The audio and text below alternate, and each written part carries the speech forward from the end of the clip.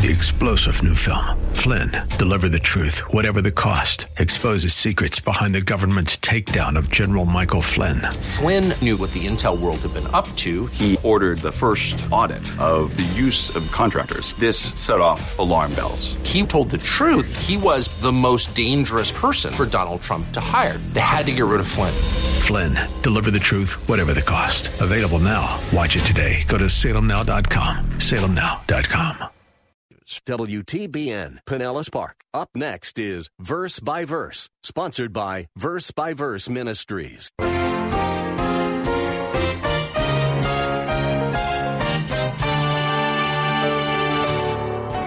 all of us need to understand this. I don't want anyone here thinking, well, I'm already a believer. Why do I need to know about this? I know about salvation. Well, let me explain something. Whether you're already a Christian or not, these truths are vital that you know. And they're vital for believers to know because we live in a day and age in which so much error is propagated in the name of salvation and in the name of evangelism that we tend to think that's the truth. But it's not. It's not necessarily the truth. Sadly, there are some ideas about salvation that have been taught so long and in so many churches that they have become accepted truths, even though they are contrary to Scripture. Today on Verse by Verse, as we continue our series of lessons from the Sermon on the Mount, Pastor Steve Kreloff will take us to Matthew chapter 7, verse 13, where we will begin to get a clearer picture of the gospel according to Jesus. Pastor Steve is the teaching pastor at Lakeside Community Chapel in Clearwater, Florida. He has been serving there since 1981. His expository teaching ministry at Lakeside has been expanded to include these daily Bible classes of the air. If you are or have been the parent of a teen, you have probably talked to your children at some time about the importance of the choices they make. As we will see today and in the coming classes, Jesus offers us a critical choice. In fact, it is the most important choice we will ever make. And even if you have already made that choice, this study will be valuable because we will get to see how Jesus, the master evangelist, tells people how to enter the kingdom of God. Here is Pastor Steve. Well, once again, let's open our Bibles to Matthew chapter 7 as we want to continue our study in the Sermon on the Mount. I want to read to you verses 13 and 14 again, although we will only actually look at verse 13 this morning. Jesus said, "Enter through the narrow gate, for the gate is wide and the way is broad that leads to destruction, and there are many who enter through it. For the gate is small and the way is narrow that leads to life, and there are few who find it." Now, with these words, our Lord begins to wind down this magnificent sermon. Starting with verse 13, this begins the conclusion to the Sermon on the Mount. And because Jesus was the perfect teacher, he understood that every sermon must have a conclusion that challenges the audience to do something about the truths that they've just heard. In other words, biblical preaching demands a response to the truth. That's what preaching is. It's different than a lecture. It's never content with just unloading Bible information. This is not Bible trivial pursuit. This is not just unloading biblical truth. But biblical preaching always calls for a decision. It always calls for a decision to be obedient and submissive to the truth that you've just been exposed to. Years ago, Charles Spurgeon, the great prince of preachers, expressed his disapproval of preachers who didn't demand a response to their preaching. He said this, "Some preachers remind me of the famous Chinese jugglers I once saw. One of these stood against the wall and the other threw knives at him. One knife would be driven into the board just above his head and another close by his ear, while under his armpit and between his fingers quite a number of deadly weapons were bristling.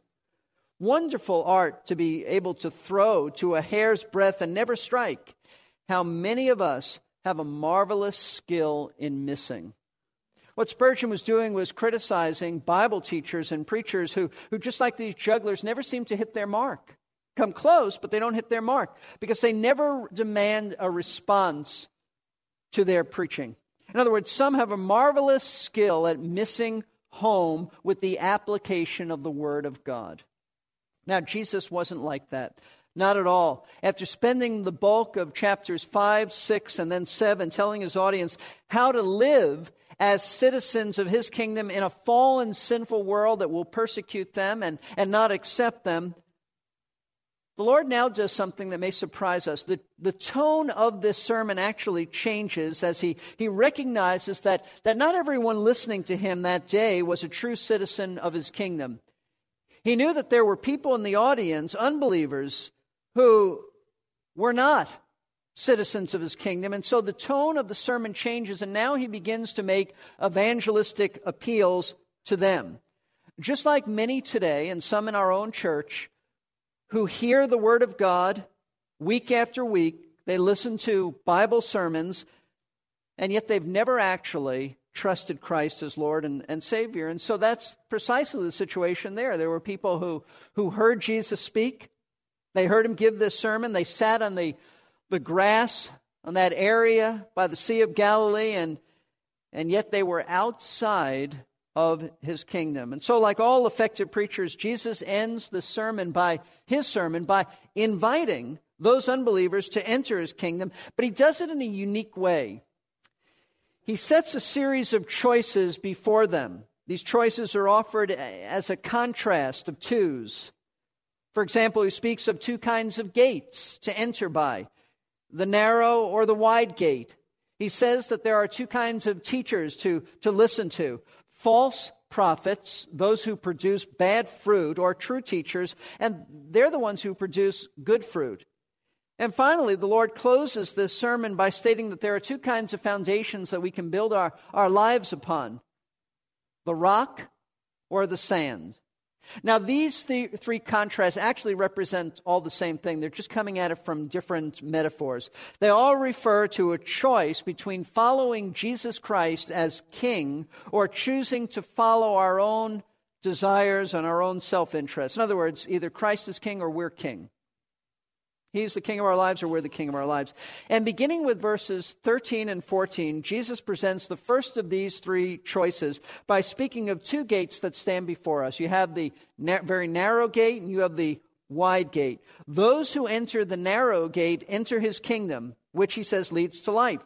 And those who enter the wide gate enter into a broad, wide road that leads, Jesus said, to death and destruction. Now, as Christ invites unbelievers to enter his kingdom, he does it in the language of going through this narrow gate, continuing on the narrow road. In other words, that's simply a way of expressing a great truth about salvation. And that's what the Lord does in verses 13 and 14. He gives us several key truths about salvation. And we're going to look at one of these key truths about salvation this week and then more next week. And all of us need to understand this. I don't want anyone here thinking, well, I'm already a believer. Why do I need to know about this? I know about salvation. Well, let me explain something. Whether you're already a Christian or not, these truths are vital that you know. And they're vital for believers to know because we live in a day and age in which so much error is propagated in the name of salvation and in the name of evangelism that we tend to think that's the truth. But it's not. It's not necessarily the truth. For example, there are those who would tell us that all we need to be saved is to pray some special words inviting Jesus into our lives, even if we don't understand the gospel.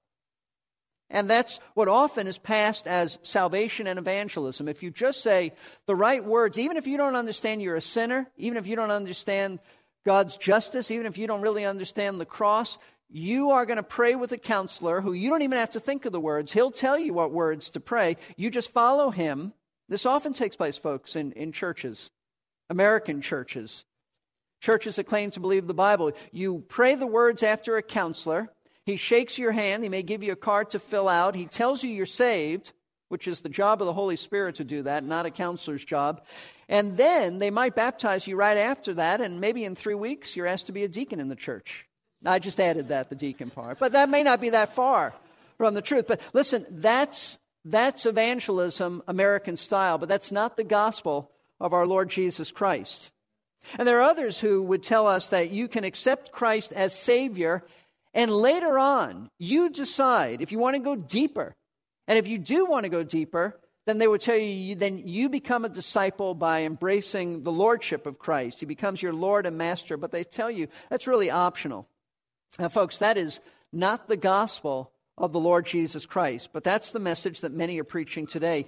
And in addition to those types of errors, there are many evangelistic presentations that are so shallow that they actually leave out, they mention nothing about God's holiness, nothing about God's justice, and if you leave that out, there is no frame of reference to understand the gospel. If I don't understand God's holiness and I don't understand God's justice, then what's the big deal with being a sinner? See, the problem with being a sinner is that God will punish sin. God's justice demands it. God's holiness demands it. But if I don't know about His holiness and I don't know about His justice, then it's no big deal. And that's where many people are. It's hard to fathom that someone could share the gospel, what they say is the gospel, with someone else, and yet never mention the holiness of God. That is not the gospel of Jesus Christ. And in addition to that, often the call to repentance as turning from sin is so neglected. If they mention repentance at all, it's usually presented as just change your mind. Now, it does mean that, but it means so much more, and we're going to see that this morning. Repentance involves, and the heart of repentance is turning your mind and turning away, changing your mind rather, and turning away from your sin, the sin that you're aware of. And so if you already are citizens of Christ's kingdom, this is for you. You need to listen closely as to how Jesus defined salvation and how He actually evangelized the lost. He's the model for us. These are truths that we need to be sharing with unbelievers. This is the gospel of Jesus Christ. Now, obviously, in addition to this being a relevant passage of Scripture for believers to know, unbelievers need to know this because this is actually directed to unbelievers. Jesus directed this now to unbelievers. These are the truths they need to know. They need to understand how to enter Christ's kingdom and what it means to follow Jesus. And they need to understand, and this is really, in many ways, the heart of these two verses. They need to understand the consequences of not being saved. Jesus described the alternative of entering the narrow gate as He said it's entering a wide gate, and though popular because many are on that road, it's popular, but that's the road, the broad road that leads to destruction. And so this is really a warning before it's too late to get off that road and enter the narrow gate of salvation. And so knowing these truths about salvation are vital for all of us, regardless of where you are in your spiritual walk. So let's begin to see what Jesus had to say about becoming a citizen of His kingdom. And we're going to look at one key truth about salvation. It's an important key truth. It is an essential key truth. In fact, you cannot be saved without knowing this key truth about salvation, and it is this. Entering salvation is like going through a narrow gate. Verse 13. Jesus said, "Enter through the narrow gate, for the gate is wide, and the way is broad that leads to destruction, and there are many who enter through it." Now, the first thing that Christ does in this passage is He commands us. It's a command to enter a narrow gate as opposed to a wide gate. This is a definite invitation for unbelievers to enter Christ's kingdom and to experience salvation. I think that's important to note because there are some who would say that we're not supposed to do that. We might preach the gospel, but we're not supposed to invite sinners. That's known, by the way, as hyper-Calvinism. That is not the gospel, once again, of Jesus, and that was not His method. Jesus did invite sinners, and right here He's doing that. He tells them, enter the way of salvation. But in using the imagery of entering it by a gate, we need to ask ourselves, what is He referring to? Why a gate?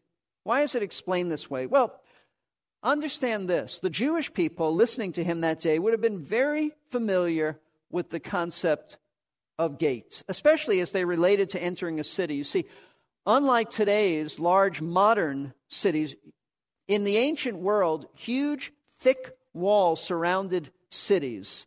And at various places along those walls, there were gates leading into the city. Those of you who have been to Jerusalem have seen some of those gates. But back then, in Christ's time, there was a different wall around the city of the old city of Jerusalem that is there today. And in that day and age, Jerusalem had 12 gates that were wide enough for two-way traffic.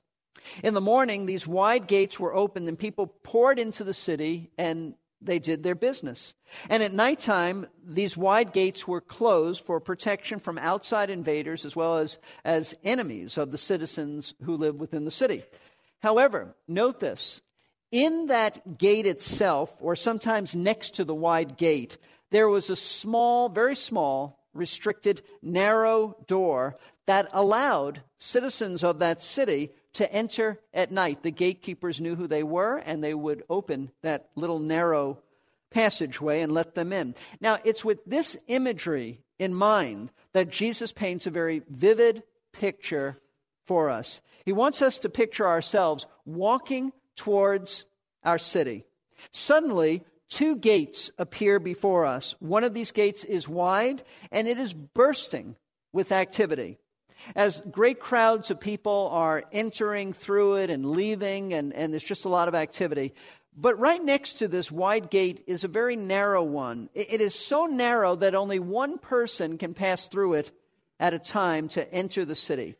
Now, based on this visualization, I hope you have it in your mind, this visualization of these two gates, Jesus commands us to enter the narrow gate and not the wide gate. Why? Because the narrow gate is the gate that leads to salvation. The narrow gate is the entrance into the kingdom of God. In other words, it is the way to enter into a personal relationship with God through faith in Christ as King and Lord. See, contrary to what many people believe today, the way into God's kingdom is narrow. It's not broad, it's narrow because there's only one way to God, and it is only through Jesus Christ and his atoning work on the cross. And the Bible constantly teaches the narrowness of the gospel. Though many people are insulted by this and many people take exception to this, this is clearly the teaching of Scripture. For example, John 14:6, which almost every believer in the world knows John 14:6. Jesus made it very clear. He said, I am the way and the truth and the life. No one, he said, comes to the Father but through me. No one. There is no other way. He also said in John 10:9, I am the door, which gives you a little more insight about this narrow gate. I am the door. If anyone enters through me, he will be saved. In Acts 4:12, the Apostle Peter said this, and there is salvation in no one else. For there is no other name under heaven that has been given among men by which we must be saved. You cannot be saved by the name of any religious leader. You cannot be saved by Buddha. You cannot be saved by Muhammad. It is by Jesus Christ and him alone, Peter is telling us. And Paul said in 1 Timothy 2:5, for there is one God and one mediator also between God and men, the man, Christ Jesus. Just one mediator. Just one mediator. Now, many people find the exclusiveness of the gospel quite disturbing. They object to it when we say that the way to God is so narrow that there is only one way. And they would say, why? Why? Why don't all roads lead to God? After all, in the ancient world, all roads supposedly led to Rome. Why don't all roads lead to heaven? Why don't all roads lead to God? Why is it that you say that your belief in Christ is the only way? Why not all the other religions? Could they possibly be wrong? Well, what does Scripture say? Why is the gospel so restrictive? Why is it so narrow? Because God, who sets the rules, and God, who has established the way that people enter into a relationship with him, has revealed in his word that it is our sins that have separated us from him. Sin is the problem. Sin is the problem. Isaiah 59 verse 2 says, your iniquities have made a separation between you and your God, and your sins have hidden his face from you so that he does not hear. In other words, the reason that we are alienated from God, the reason that we are his enemies, is because we are sinners. We are sinners. And since God is perfectly holy and just and righteous, his holiness prevents him from having fellowship with those who have sin on their record. He says in his word, he is of purer eyes than to even look upon iniquity with any kind of favor. He can't have fellowship with us as long as sin is on our record. And that's where the death of Jesus Christ comes in. What Christ has done for us is he has paid for those sins. The death of Christ has accomplished the great work of redemption. He paid the full penalty of our sins. And those who come to him in repentance and faith have their sins not only forgiven by God, but God actually takes the righteousness of Jesus Christ, because he kept all of the law that we haven't kept, and God puts his righteousness on our account. That's called imputed righteousness. It means that God credits your account with Christ's righteousness.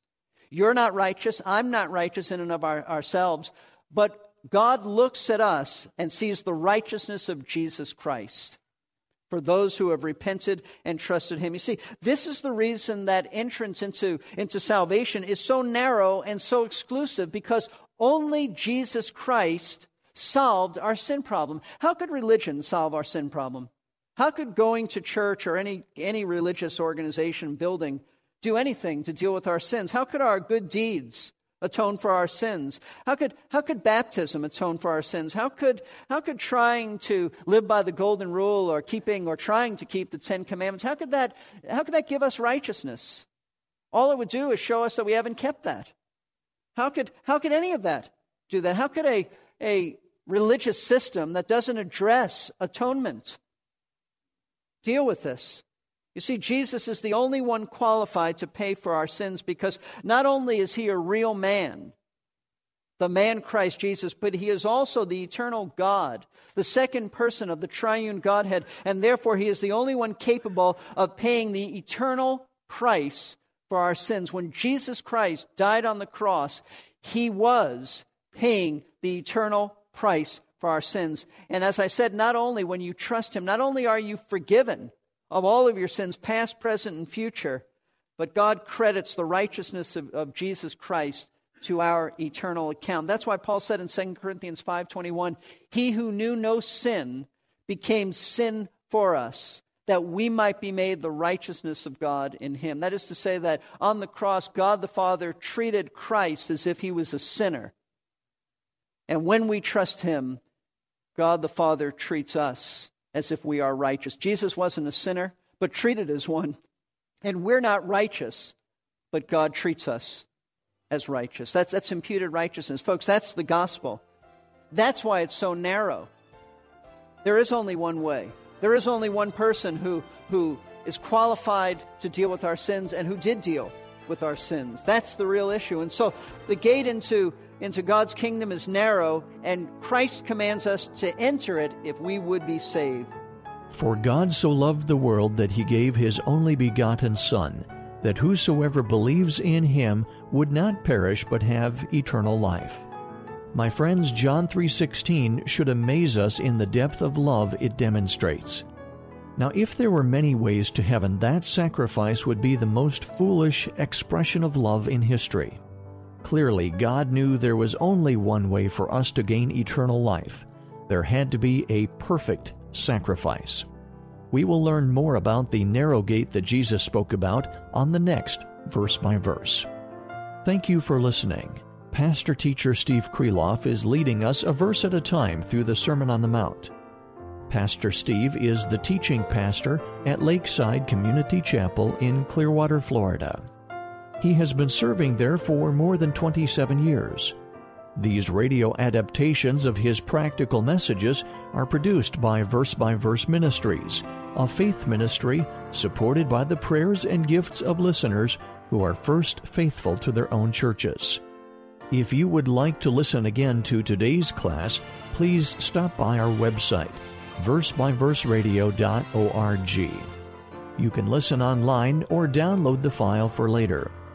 We have many previous classes on the archives page if you would like to catch up on any that you might have missed.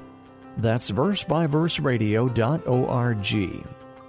Now, this class was the start of a 3-part message. If you would like to hear the entire message, you can order a CD or a cassette by calling us at 727-441-1714. Leave your name and a number, and we will call you back during regular office hours. Our number again is 727-441-1714. 888-441-1714. Can faith in Christ be separated from repentance from sin? Can we accept a salvation from our sin and still enjoy our sin? For that matter, why would we want to be saved from something that we enjoy? Let's plan to meet here again for the next verse by verse to consider these questions and many more.